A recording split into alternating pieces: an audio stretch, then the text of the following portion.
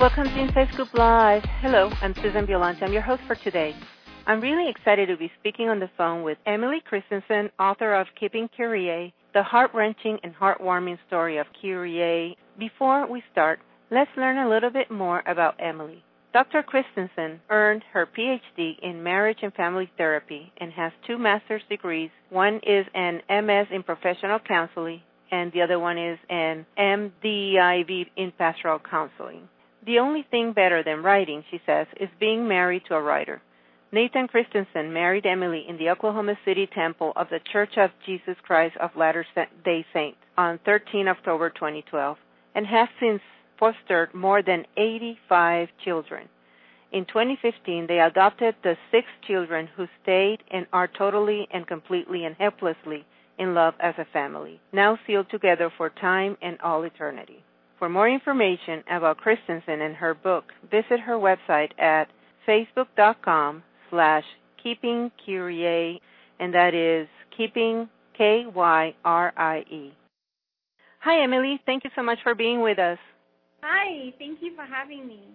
To our audience, this is Emily Christensen, author of Keeping Kyrie. Emily, please tell us a little bit about yourself and your background. Yes, I have been a counselor for 20 years, and I'm also a chaplain in a hospital.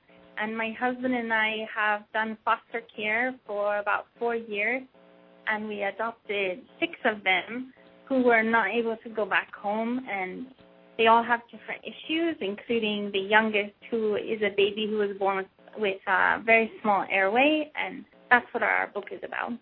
I'm very curious. I was always afraid of going into foster care because I thought that you had to give the babies back and that it was something that it was temporary. And I think that a lot of people don't realize that you actually establish lifelong relationships with many of these kids, whether you adopt them or not. Can you tell us a little bit more about how you came up with the decision and the desire to do foster care? My husband and I both separately, individually, before we met each other, had thought about fostering.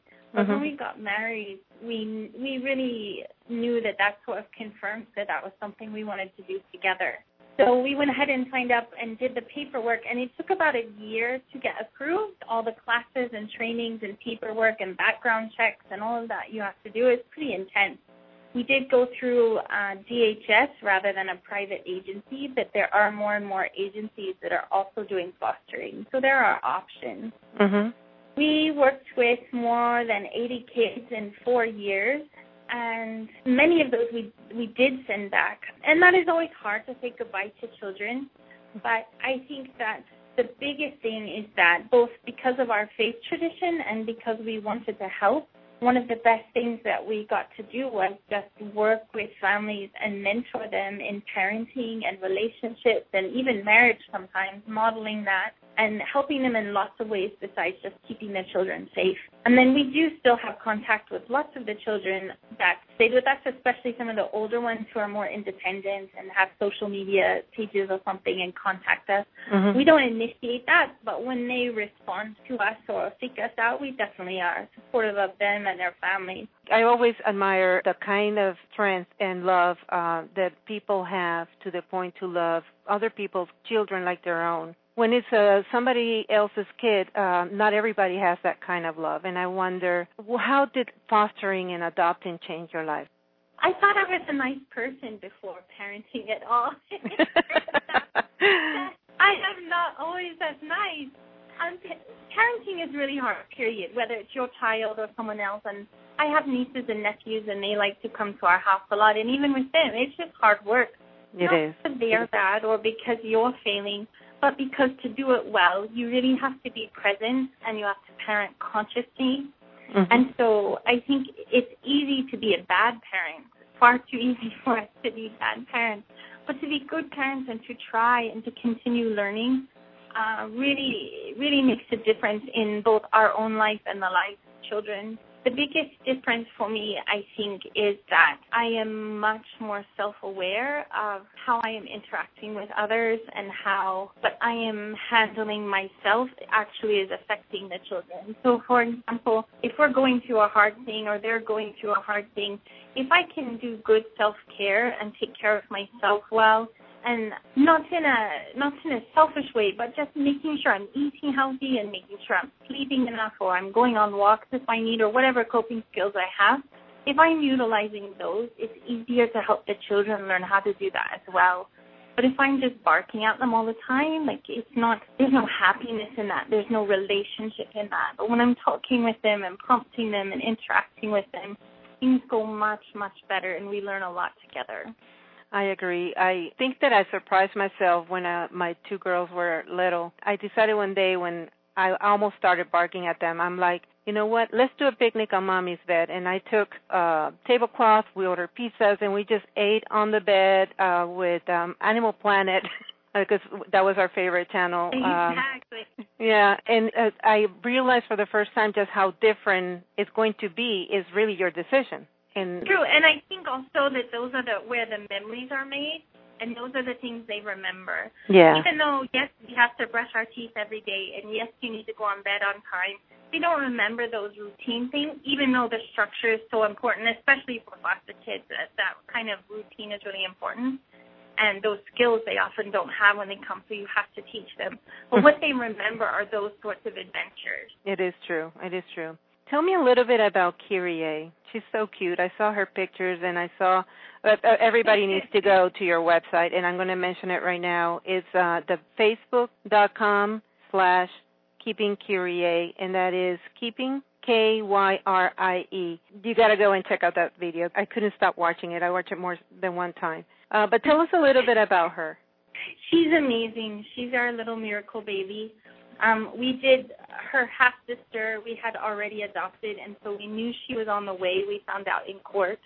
But also that biological mother continued using drugs and making some other choices that really put her life in danger, and they weren't sure that she would be born alive even.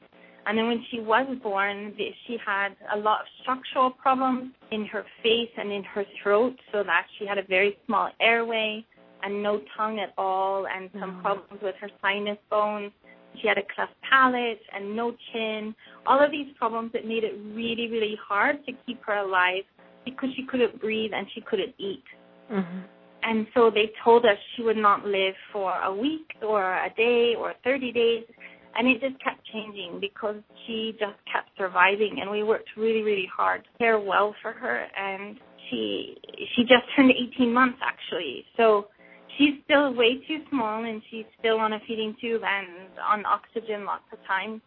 But she has a light in her eyes, and everyone who meets her or sees her is just in love with her because they can just feel that. There's something about her spirit that is way bigger than her tiny body. And I saw her actually on Facebook, and I saw many quotes there that were, so heart-wrenching and heartwarming at the same time. And I can tell you that... the quotes are from the book.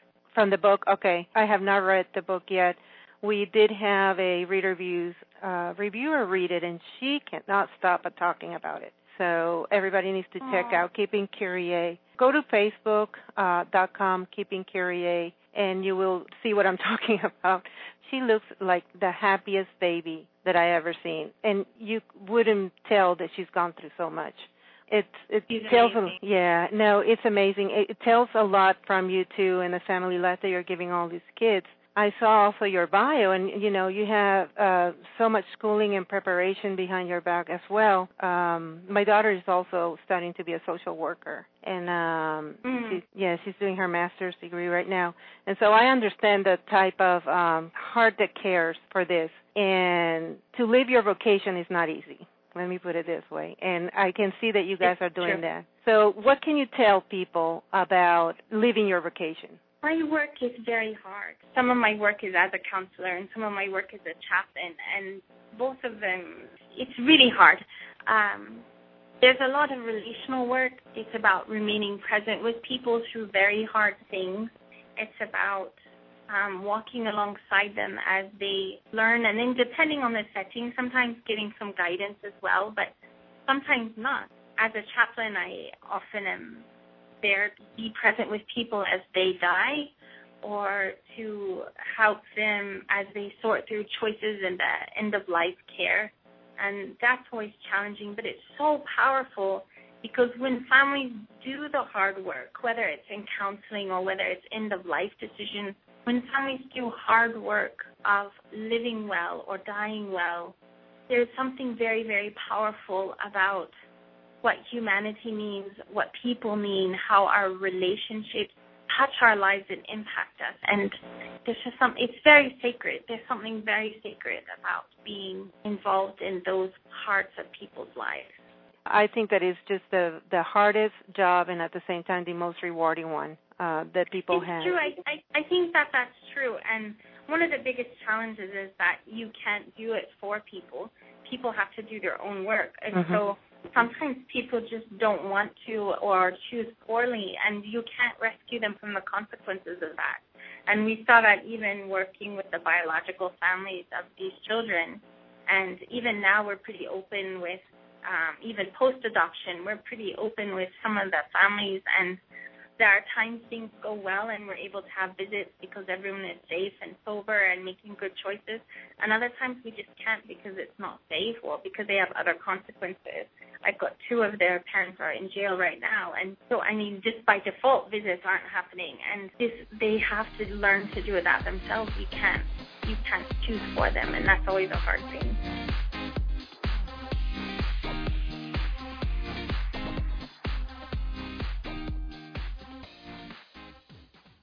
Inside Scoop Live is a global internet-based broadcast specialized in interviewing published authors about their current books and their areas of expertise. Join us and hear both well-known and upcoming writers talking candidly about their life experience as well as the business of being an author in today's literary world. Always interesting and current, we strive to bring our audience high-quality discussions that spotlight a vast diversity of authors in the field today. Our interviews are available 24/7 through direct podcasts as well as MP3 download from your computer for your convenience. Please visit us at InsideScoopLive.com.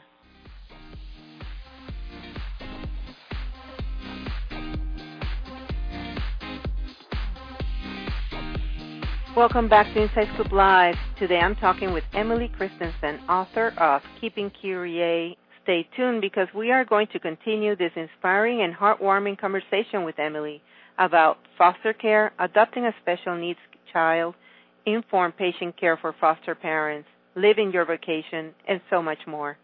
But in the meantime, you can check out Keeping Kyrie by visiting her website at facebook.com/keepingkyrie, and that is Keeping Kyrie. What can you tell me about health care, especially for foster parents? What challenges have you found of the healthcare system nowadays, and especially for foster kids? Well, this morning I was recording the audiobook, and I was reading the chapters that talk about that, actually.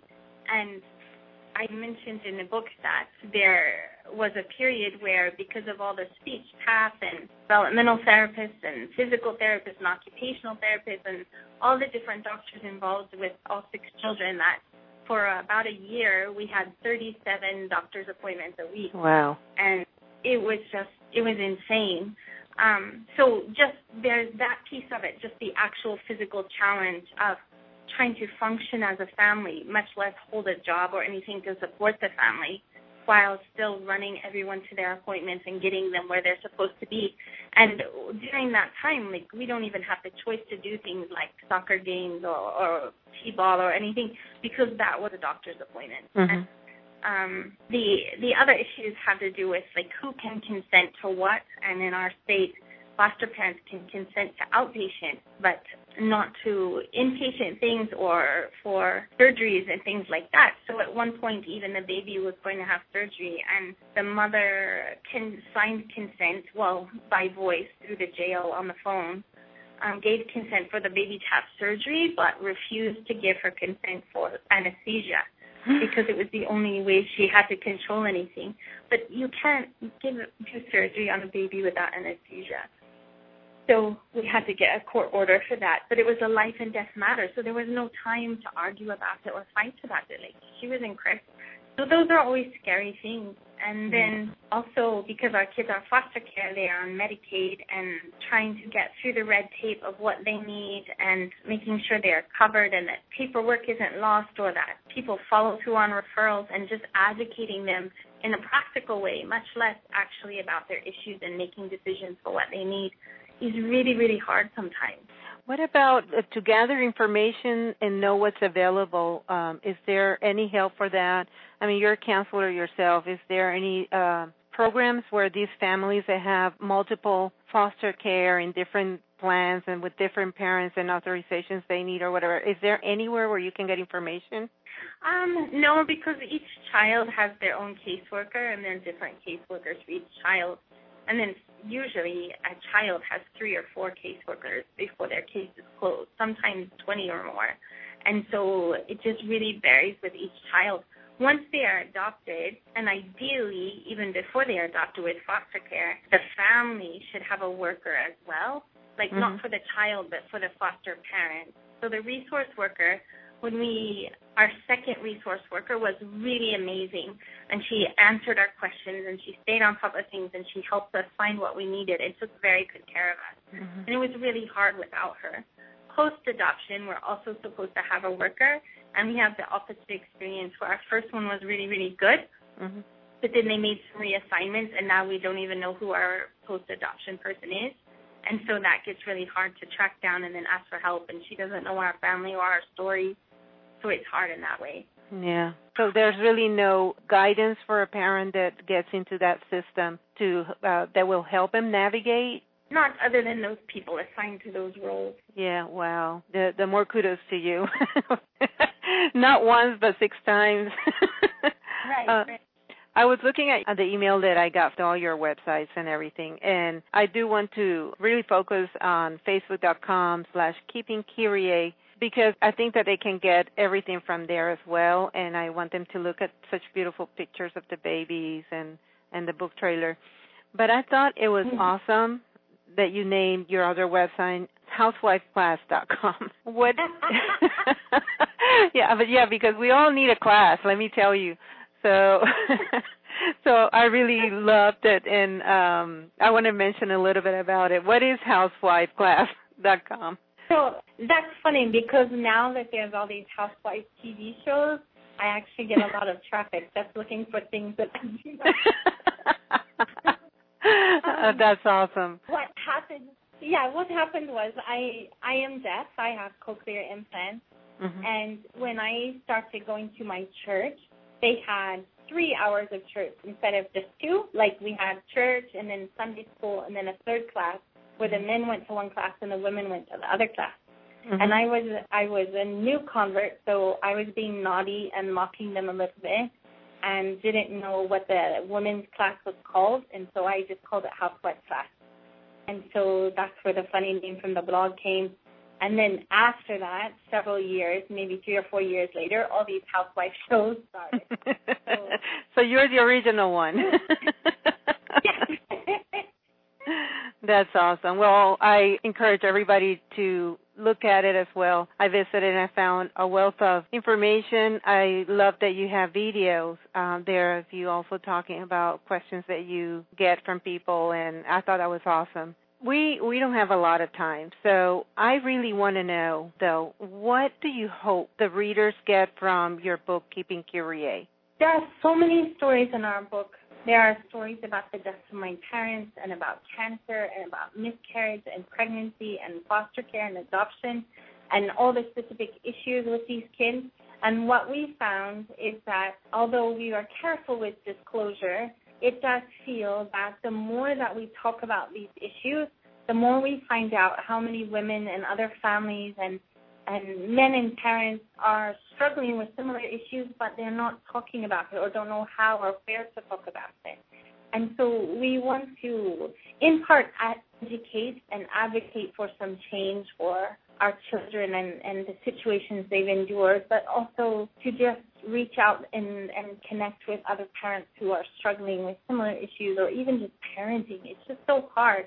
And to know that you're not alone and that there are other people who are real and not just the fake Pollyanna, everything's great on social media, whatever, but real life and the real grit of how hard it can be. We want to share that and connect with parents on that level. It is very important, especially when you're a new parent, because there's really, I don't know how to say this, there's really no right and wrong in the sense that you have no guidance nobody gives you a manual. Right. You know, nowadays you buy an iPhone and they give you a manual on how to use it.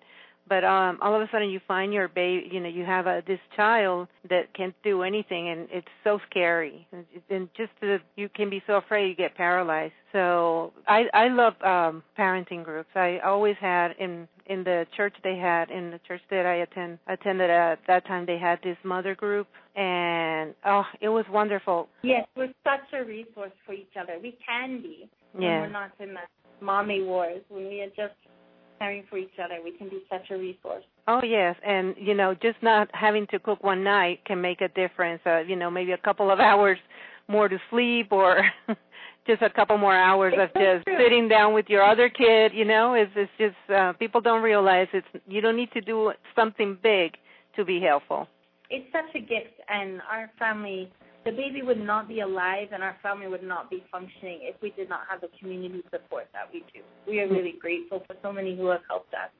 Yeah, well, I think that there's a lot of people grateful for people like you that take that a little bit further and try to make a difference in so many lives like you're doing. Really, it's admirable what you guys are doing. We're a mess. We're a mess. But it's great, though. We're coming to the end, and I want to give you the chance to convey any message that you would like to say to our audience before we go. Oh, just thank you so much for the support. The book was released in July, and the response has just been incredible, and we're so grateful. It's been wonderful to meet other families and to connect with them as parents. And where can they find your book for those interested in checking it out? They can find it directly from us at housewifeclassstore.com if they want it autographed by the children. But it's also available on Amazon in hardback and paperback. And we have just this week finished recording the audiobook, so it's coming soon. Awesome. And listeners, you can check out also her website at facebook.com/KeepingCurie, and I really encourage you to check it out. It really is a wonderful book. It has all kinds of stories. It is sometimes sad, like your video says, but I think, you know, everybody needs to go see that video book. So go to facebook.com/KeepingCurie. Again, Emily, thank you so much. It's really inspiring talking to you, and I hope there's another book coming up or we get to talk again. Yes. Thank you so much. Oh, thank you. And to you, audience, again, thank you so much for joining in, and until next time.